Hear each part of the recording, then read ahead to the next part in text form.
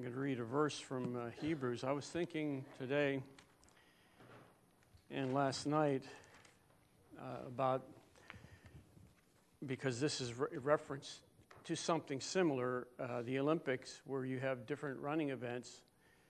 For example, the 100 meter, 200 meter, 400 meter, and so on. And they have the 100-yard dash and the 440 and so on. And then you go on to the medium competition, which is like, I think it's like 800 meters and 1,000 meters and so on.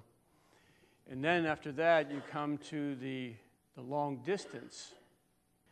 And it takes one type of training for sprints and for medium distance running. But whenever you start to go on for the long haul, the marathons and so on, it takes a completely different type of training, and it takes something within that needs to be developed to go the distance.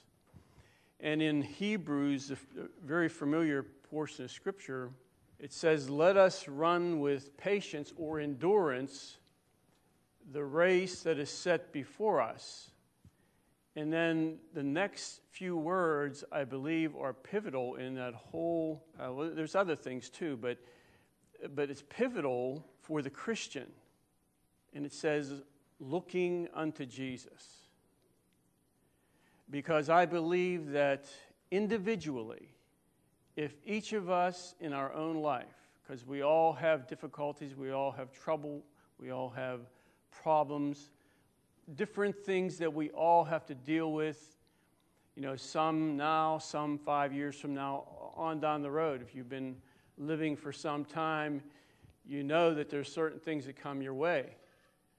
Some things very good, some things you look at and you say, I don't know about this. And so it's instrumental for us, very important, to look unto Jesus. Now in Hebrews 2, I just want to, I looked this, the one word was, coming up in my heart, and that's the word looking unto Jesus, looking unto Jesus. And the Berean Study Bible says, "Let us fix our eyes on Jesus." Fix our eyes on Him. And of course, that's not a physical thing. That must be done by the individual, and it must be something that flows out from within us. And that word looking is present tense.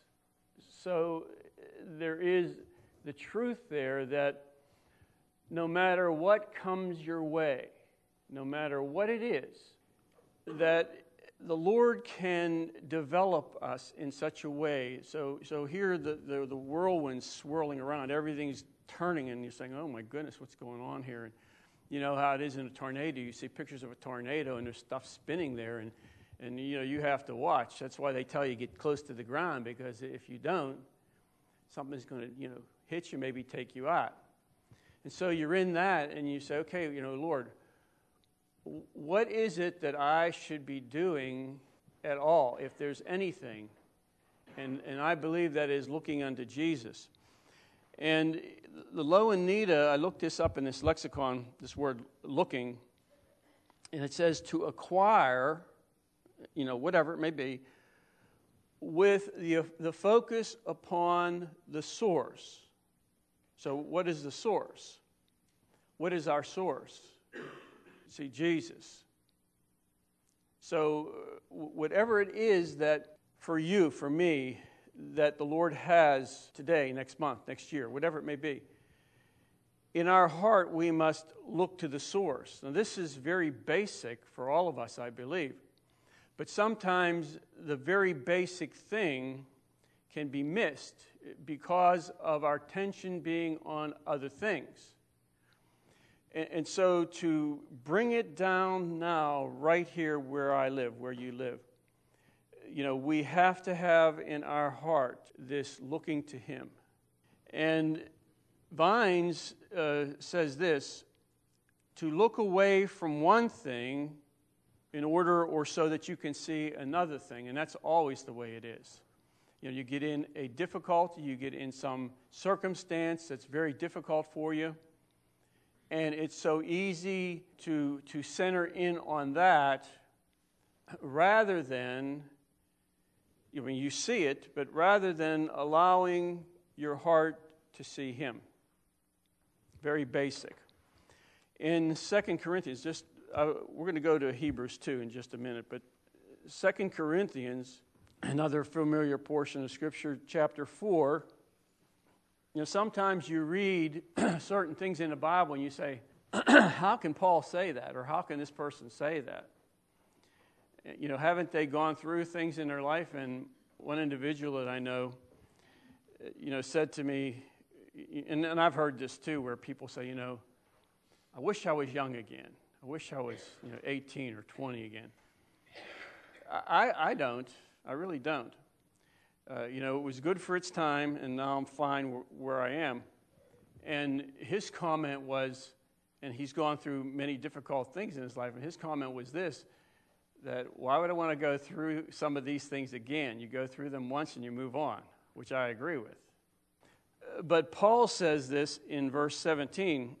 Now remember that Paul went through more struggles than probably all of us in this church combined, the different things he experienced. And he calls it a light affliction. He doesn't say affliction, he calls it a light affliction. So to me, that shows me, how far down the road Paul the Apostle was. To go through some of the things he went through, and he says, this is a light affliction.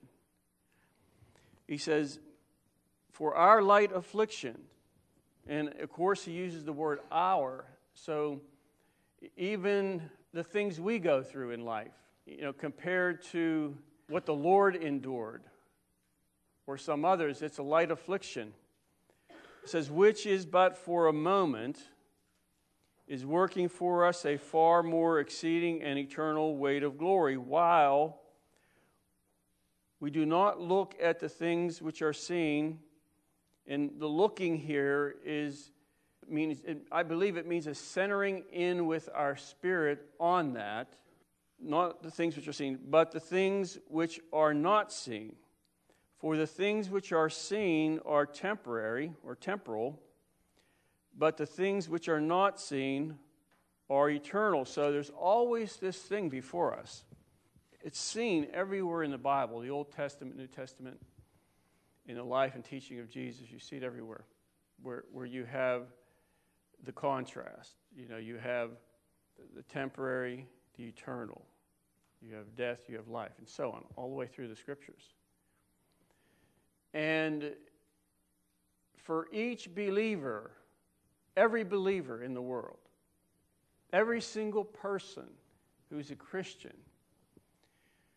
will have certain things that they will face, certain things that they will have to deal with.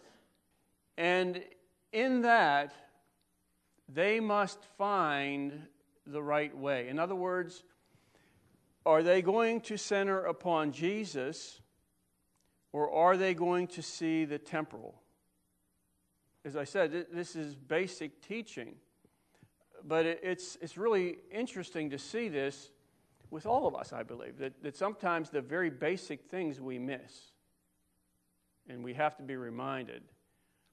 And I think that's so quite a reason to read the Scriptures. Because if we're not in the Scriptures, and we're not allowing the Lord to teach us something, to help us, maybe today, then our minds will go. They'll go to this, they'll go to that, wherever they go.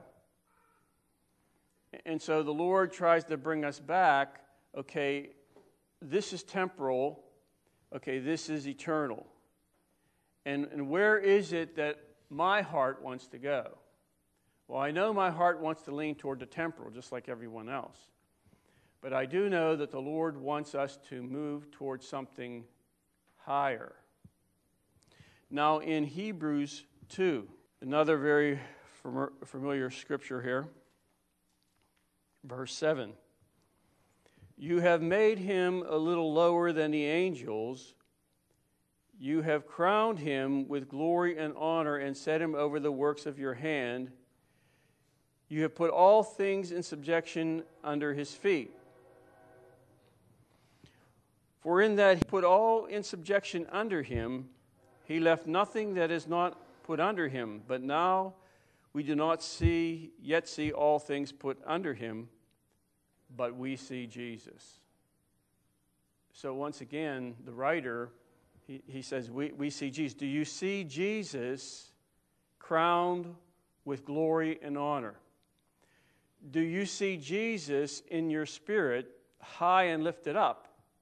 You know, you read the Gospels, and if you read them slow, and you just take, for example, one chapter, like, for example, John 6, and you just watch how Jesus deals with the circumstances before him and how he's just able to move through that, and it never affects his relationship with the Father. I mean, he is so far above us. He really is. And then you see how something maybe small, so much smaller, trips us up, and you know, we think we're something, and in the grand scheme of things, we're not. I mean, I know the Lord loves us. I know he has a purpose for our life, but I'm saying in the grand scheme of things, we are very minuscule as far as all the people in the world. And then even higher than that, you see Jesus above and how he has moved when he was living on this earth and how he did not fall into certain things, into sin or whatever, and he walked. And I look at that and I see some of the things. For example, when he dealt with the Jews, that was not a pleasant thing that he had to deal with. You know, he says certain things. Same with Paul. Paul went and preached, and the Jews who were set against the gospel came against him, and then he had to continue to overcome that. So Jesus was able to walk in a way that the life of God, the Father, coming into him, was able to flow out from him. And I look at that and I say, you are far above. Remember, he says, I am from above, you are from beneath. We think that just means, well, of course I understand the context, you know, those people were from beneath. But when we become Christians and we learn some things, you know, we think that we're not from beneath, but we're always beneath Jesus. We're always beneath him. He moves in a way that is far above. Now, this verse may seem not applicable, but I just want to read it. John 6, you can turn there.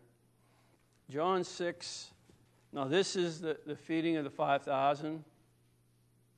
And you know the story how they took the loaves and Jesus blessed them and he gave them to his disciples and his disciples distributed them.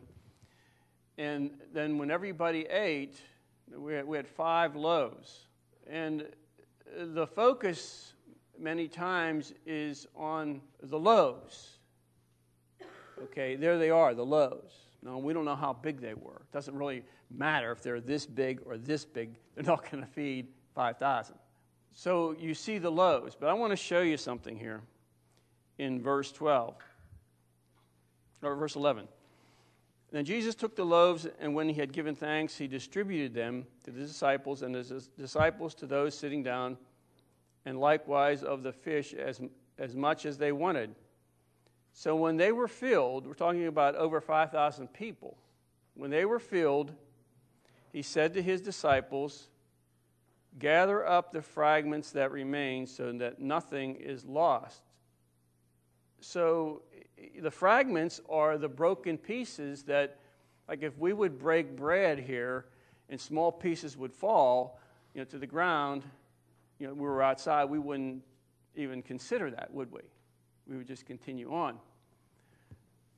But Jesus doesn't want any of it, he says here, to be lost.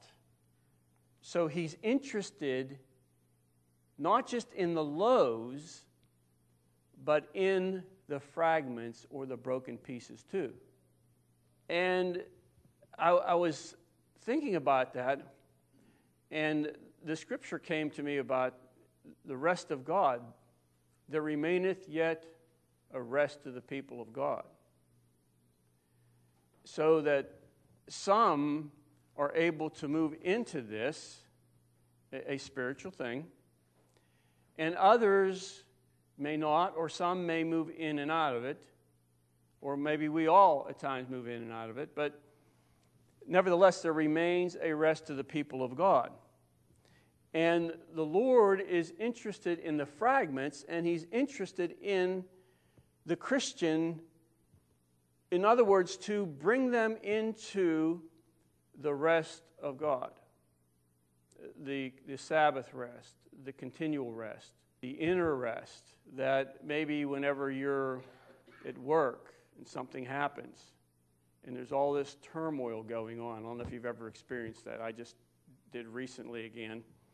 And all this stuff is going on around you, and this person's upset, and this person's upset, and this is all, all this pressure comes because this has to be done now and all this stuff, Even in times like that, we can have a rest in God. Just because we get upset doesn't mean that we're pushed out of that. But there is a steadiness, a place where we are, I don't want to necessarily mean say it this way, seated with Christ, but it applies to where we are, with Him. And something is going on in our heart that, my salvation, your salvation cannot be moved. You're in Him.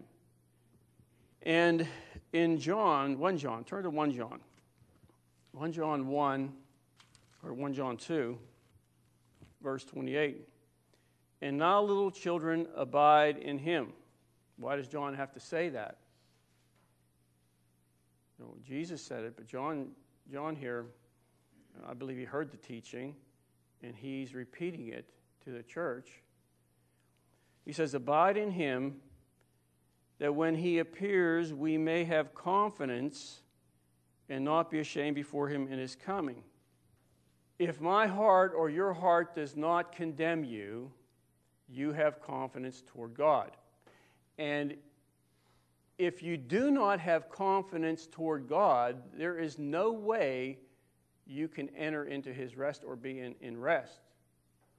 So there is in us, are we as individuals, are we right with the Lord? Now, I might not be, so to speak, right with you in your eyes, but am I right with the Lord? If in my heart I am right with the Lord, then I can have confidence toward God. So this is always brought down to the level of the Christian. Remember, John is speaking to believers. Are you right? You have confidence before God. And then going back to Hebrews, looking unto Jesus. Is this moving in my life? Now, in Lamentations, before we go, let's go to Psalm. Psalm 142. This is a contemplation of David or a prayer of David. Verse 1. I cry out to the Lord with my voice. With my voice to the Lord I make my supplication. Verse 5. I cried out to you, O Lord, and said, you are my refuge, my portion in the land of the living. You are my refuge, or you are my shelter from danger. You are my portion. You are my share. So if the heart is right with the Lord, and we have confidence toward God, then He becomes what you need. We know He is what we need. But then He becomes what you need. He becomes your portion. He becomes, in other words, your share. In other words, you can share to some degree in His life, His portion. Who He is. In Psalm 16, another Psalm of David, I was looking at this It says, I don't know if you have a note. This Bible I use has very few notes in it. Sometimes I think maybe I should get a different one. But it has a little note above. It tells you it's a Psalm of David or the sons of Korah or whatever. And this one says a miktam of David. You know what that is? A miktam? That's a composition so precious that it's worthy to be engraved, in other words, to be preserved. So they put this word, and I don't know how many times it's used. I've seen it at least a couple times in some of the Psalms, something that should be engraved. And I don't know if the intent there, back then was actually to engrave it on, stone. But the truth of the matter is that the Lord wants to engrave certain things upon our hearts. And so, I don't even know what verses we'll read here. Verse 5. O Lord, you are the portion of my inheritance. You see this with David in his life, even whenever he's running from Saul. You see this heart that is looking to Jesus. David had problems, big-time problems. And not just problems in his life per se, where, okay, this or that, and then, you get up, you go to work and all that.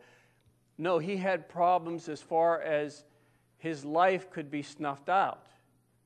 Saul was after him. Saul had the resources. Saul had the men.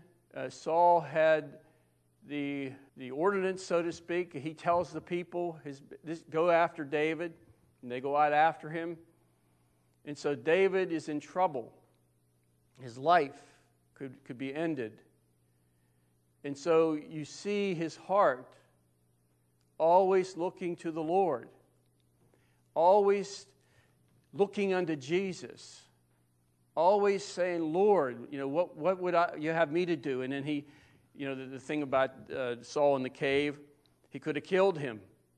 But see, he's not looking at vengeance. He's not looking at Saul in an unfavorable light, even though he's trying to kill him. He says, I'm not going to touch the Lord's anointed. And he just snips off a piece of his garment, and his heart's, Verse 5, O Lord, you are the portion of my inheritance and my cup. You maintain my lot. The lines have fallen to me in pleasant places. Yes, I have a good inheritance. I will bless the Lord who has given me counsel. My heart also instructs me in the night season. I have set the Lord always before me. And actually, if you look in Acts chapter 2, when Peter preaches to the Jews and he tells them about, Jesus Christ and how they crucified him and so on. This is part of the scripture here that he actually quotes in Acts 2, where I have set the Lord always before me. And so have you and I set the Lord before us? What does the word set mean? Does anyone know? It means to become like. I saw that in two different lexicons. To be like or to become like. Like who? So you see in David's life that he is very aware of who he wants to become like. And for him, remember, he didn't have the Lord before him physically like the disciples did. So his relationship was brought out, I believe, from the Scriptures, but he had this relationship with the Lord in his heart or from his heart, and when he says, I have set the Lord before me, this is not a physical thing, this is a spiritual thing where he takes the Lord and sets him before him, not to ask him this, that, and the other thing, but so that he would see Jesus and be set before him, and he would become like him, like Jesus. We walk as Christians, but if you want to boil this whole thing down, render it. Like those of you who cook, render it down to what? What's left? What's the essence?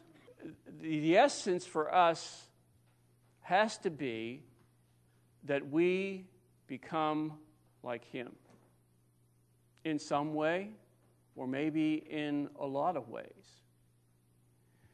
And your becoming like him and my becoming like him will be based upon our responses to him, how I see him, how I walk with him when no one's around, when I'm at work, when no one in this church sees, and when certain things come before me or the temptations before me.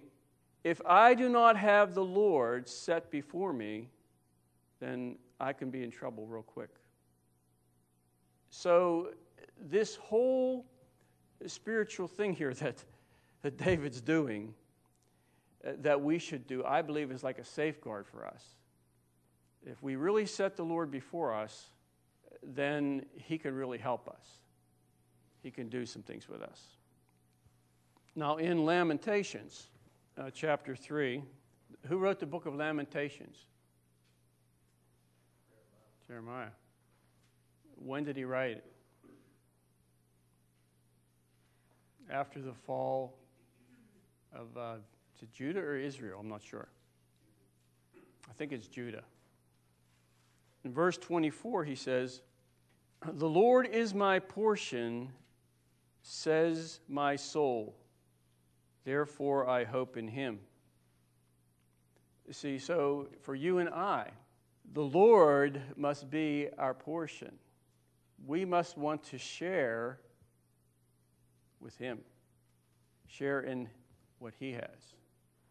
And of course, that David, you see this not just with one person in the Bible.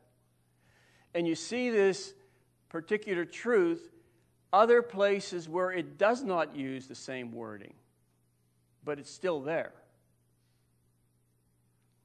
And as you look at some of these things and some of these men, and Jeremiah, I mean, you talk about somebody going through some difficult things in her life. Holy moly, that's like crazy. Some of the things happened to him.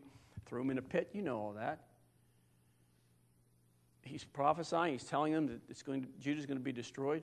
The country's going to be destroyed. They're not going to listen. They didn't listen to him. And he has to endure all these different things, walking with the Lord. And you see this coming out of his heart. The Lord is my portion. And I believe that if the Lord was not his portion, he wouldn't have made it. He would not have made it. It was just too much. It's too much for him. And I like how he says this. The Lord is my portion. He doesn't say with my mouth. He says my soul.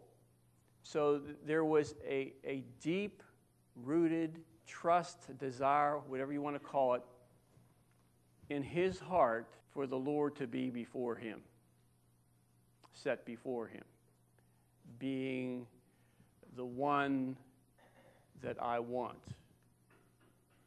And then even though Babylon conquered them, Judah, and actually they destroyed Jerusalem, still even in that, and I love this because the Lord, as I said, is so far above us. Even though God let the judgment come, and even though the Lord brought Babylon in, still God extends his mercy. Look in verse 31. For the Lord will not cast off forever. See, man, they do that. They'll write a person off, that's it, they're done. But I'm telling you, the Lord does not do that. We can do it, but he doesn't do it. For the Lord will not cast off forever. Though he causes grief, yet he will show compassion according to the multitude of his mercies. I don't think we realize how merciful God is. Sometimes when I see things that people do, you look at what goes on sometimes in the world and some of the things that people do to other people. We were watching something last night, and there's a Christian agency that has people out, and they have a system that they have where they take these young girls in these countries that are being brought into sex slave trafficking, and they take them out of that. And the number of young girls trapped in that worldwide is crazy. Some of the things they were saying, the number of people, young, some of the girls looked like they were 10. Caught up in this, not by their choice, they were kidnapped or whatever, and they're trying to take them out one at a time, and they're reaching these people. And you see some things like that, and it's just some horrendous things that go on. And to bring that down on a more close level for us, maybe there's some people that you know, or somebody in your neighborhood that you see, somebody at work, and you see some things in their life that are terrible, things that they do to others. And we immediately want to take them and push them aside and say, I would like to call fire down from heaven upon your head. Well, God doesn't do that. And in his mercy and in his long suffering at times, he's able to reach some. He's able to reach some. Have you ever heard of Lee Strobel? He was a man who was, he worked for he was like an investigative reporter. I think it was in Chicago. I'm not positive if that was where he was. But he was an atheist. His wife was an atheist. And everything they did was they had a young child, girl. They wanted to keep her away from any influence of religion. To make a long story short, they're in this restaurant, and then, of course, people wrote him off that were Christians, some of them. Right? God should just strike him dead. His influence is negative. So he's in a restaurant, him, his wife, and child, and they finish their meal, and the child wants something for dessert. And there was a machine there that she could get candy, so she wanted candy. So he gave her the money, she goes over to get the candy, sticks it in her mouth, and it's about this big, and it rolls back and sticks in her throat. And so she falls down on the restaurant floor, and she's choking to death, and he's panicking, and his wife's panicking, and his black lady walks over and grabs this little girl and says, I'm a nurse, throws her up over her lap, and hits her a certain way a couple times, and the thing pops out. And the wife says to her, thank you, you were here, thank you. She says, my husband and I are Christians, and we were going to eat somewhere else, but the Lord told us to come here tonight. And that impacted this woman so much that she had to go over this woman, not sneak, she snuck out, because her husband would never approve it, and talk to this woman. She became a Christian. So the guy worked with another fellow who was a Christian, and he asked him, what would you call the bedrock of Christianity? So the guy says, well, the resurrection. He says, well, I'm going to set out to disprove the resurrection. And he goes through all these different things. He interviews Christians, he interviews archaeologists, he interviews people in the secular realm, and he goes through this whole thing, all to disprove the resurrection, to keep his wife, to get his wife back, to disprove her religion. And he did this for months and months. And at the very end, he comes to the point where he says, I cannot. There's just too much evidence from too many different sources because he's an investigative reporter. And he comes to the Lord. He prays with his wife. Now, most people would have written his family off because they were atheists, because of how they were toward people. But the mercies of God are far beyond what we know. I mean, for me to be merciful, it has to be a work of the Spirit in my life. I mean, I've had certain things happen to me at work and elsewhere, and I found that the Lord had put something in me I didn't even really realize. I know how I would have reacted before, years past, to the person and to the situation, what they did. But it was no longer in me. And, you know, we need to get past certain things, but I don't think we can unless the Lord does something in us to bring us maybe, you know, to an area like the story I was telling you, where some of the people, the one lady was very merciful to them, even though they were atheists. You could see it, you know, and she was instrumental in their salvation. Now, I'm not saying you condone sin, but I'm saying that, you know, we can have mercy toward people like the Lord does. So he says here, verse 32, though he causes grief, yet he will show compassion according to the multitude of his mercies. And I like that. In Psalm 73, it says this. I have two different translations. My flesh and my heart fail, but God is the strength of my heart and my portion forever. Forever. And in New Living Translation, it says, my health may fail, and my spirit may grow weak, but God remains the strength of my heart. He is mine forever. So you can see the psalmist had something. And we really won't know how much we have until, you know, there's a shaking in our life. Until something happens. Maybe to someone we love. I remember whenever, you know, Linda was in an accident, it's like, or when I was in an accident, how she was, you know, oh my goodness, and the car was totaled. You know, and you think, or whenever we were home, and Colette flipped her car up the street, it's like, oh my God, what happened, you know? You don't know how you're going to react sometimes to things until it's there, you know? Until something is right there upon you. And listen, things will come upon us. And then we will find out who is our portion. We'll find out who is our refuge. We'll find out who is our strength.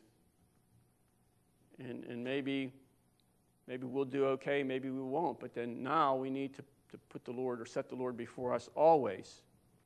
Psalm 146. Now, in my Bible, it doesn't say who wrote this psalm. I mean, it could be David, and maybe they didn't know, I don't know. Or it could be someone unknown. But it says in verse 1, praise the Lord, O my soul. You see this a lot in the Psalms where the individual is saying something and then they put this, oh my soul. That's just not something that you just throw in the sentence. There is a depth here within, and something is coming out from that. It's not just something that comes out of the lips. While I live, I will praise the Lord. I will sing praises to my God while I have my being. Do not put your trust in princes, nor in the Son of Man, in whom there is no help, in men. His spirit departs, he returns to the earth. In that very day his plans perish. Happy is he who has the God of Jacob for his help, whose hope is in the Lord his God, who made heaven and earth, the sea, and all that is in them, who keeps truth forever, who executes justice for the oppressed, who gives food to the hungry. The Lord gives freedom to the prisoners. The Lord opens the eyes of the blind. The Lord raises those who are bowed down. The Lord loves the righteous. The Lord watches over the stranger. You see, as you're going on here in this psalm, that the Lord here is mentioned, the Lord, the Lord, the Lord. And the psalmist here sees the Lord in various ways. He sees him with his heart in various ways. The Lord watches over the strangers. He relieves the fatherless and widow. But the way of the wicked he turns upside down. The Lord shall reign forever. Your God, O Zion, to all generations praise the Lord. So when I read something like this, I see this individual, who I do not know, has a relationship. And I can see that, at least at this particular time that this is written, he is looking unto Jesus. He's looking unto the Lord in his life. And our successful maneuvering in life, must come from a source other than ourselves. It must. I don't want to depend on myself because I'll fail. And in Isaiah, very familiar portion of Scripture, Isaiah 6, and we know this chapter. Well, let's just read a couple verses. Verse 1. In the year that King Uzziah died, I saw the Lord sitting on a throne, high and lifted up, and the train of his robe or garment filled the temple. Above it stood seraphim, each one had 6 wings. With 2 he covered his face, with 2 he covered his feet, with 2 he flew. And he cried to another and said, Holy, holy, holy is the Lord of hosts. The whole earth is full of his glory. Now, as you read this chapter, of course, the focus becomes the Lord. We know this, right? He's high and lifted up, and the train of his garment fills the temple. The focus is the Lord. But it's interesting that God, even as high and lifted up as he is interested in, and as I'm reading this, I'm seeing this, he's interested in Isaiah, and he's interested in the people. Because he says, who will go for us? And he knows that's an appeal to the heart of Isaiah. And the reason why he wants him to answer the appeal is because he's interested in the people. So even though it centers around the throne of God and the Lord being high and lifted up, still you see the interest in Isaiah and you see God's interest in the people, and that's the way it is. He's interested in you and I. He's interested in other Christians. I try, when I am out and about and I meet other people, other Christians, who for sure think different than I do, function different than I do, and I try not to criticize or to think less of them, because I understand that they may not see some things that I do, and maybe the Lord hasn't done certain things in their life yet. So I teach up at Newcastle, and sometimes I see certain things with the people, and that's something that for me is long past, long out of the picture. But I can't be critical of them. I can't say, well, because they aren't like this, they don't do what I think they should do, that I'm going to criticize them. No. My call is to minister the gospel, to teach them. And when I first came into the church years ago, I had, my thinking on various things was quite away from certain, where it is now. And it took time for the Lord to take me from where I was to bring me into a different place. So, thank the Lord that I wasn't criticized for my lack of understanding. And when Charles Hahn came down, he didn't criticize, and I'm sure he saw where I was. I know he did. And it was extremely difficult for me, but yet the Lord wanted for me to transition out of certain things and into something else. And so I look at some of these people, and in my heart, I have a desire for them, and in my heart, I have mercy for them where they are, because I understand some things. I see where they are. Not that they're in sin, but some of the things that go on, you just see them, and it has to be a work of God. It has to be a work of the Spirit, to bring them to bring them on. If I say certain things, I know that this is what's going to happen. They're turning off what I say. So I asked the Lord, give me wisdom to say certain things, to draw them, and show me what not to say, because I want the best for these people. I want to see them drawn to the Lord. Now, I'm not going to compromise the truth of the Scriptures, no. But I will give them grace where they are. And one individual came up to me and said some things, and it wasn't bad, but it's just that I could see where he was. But still, he has a heart. He wants to move on. He wants to know the Lord more, and that's what we need. That's what I'm looking for them. So I saw the Lord. I like Isaiah says, I saw the Lord high and lifted up. Now, in closing, last scripture in 1 Timothy. 1 Timothy 6, do we have a view of the Lord where He is far, far beyond? Now, I know we have a close relationship. We can have a close relationship. But, do you see Him high and lifted up? Do you see Him above? Do you see certain things in Him that maybe we don't have, you don't have yet? Do you desire certain things that the Lord you see in Jesus? And Paul says this to Timothy, and Paul just says things and doesn't explain them. But when you read this, I read it, I see something beyond. In verse 16, speaking of Jesus, who alone has immortality, dwelling in approachable light, or that actually means inhabiting it.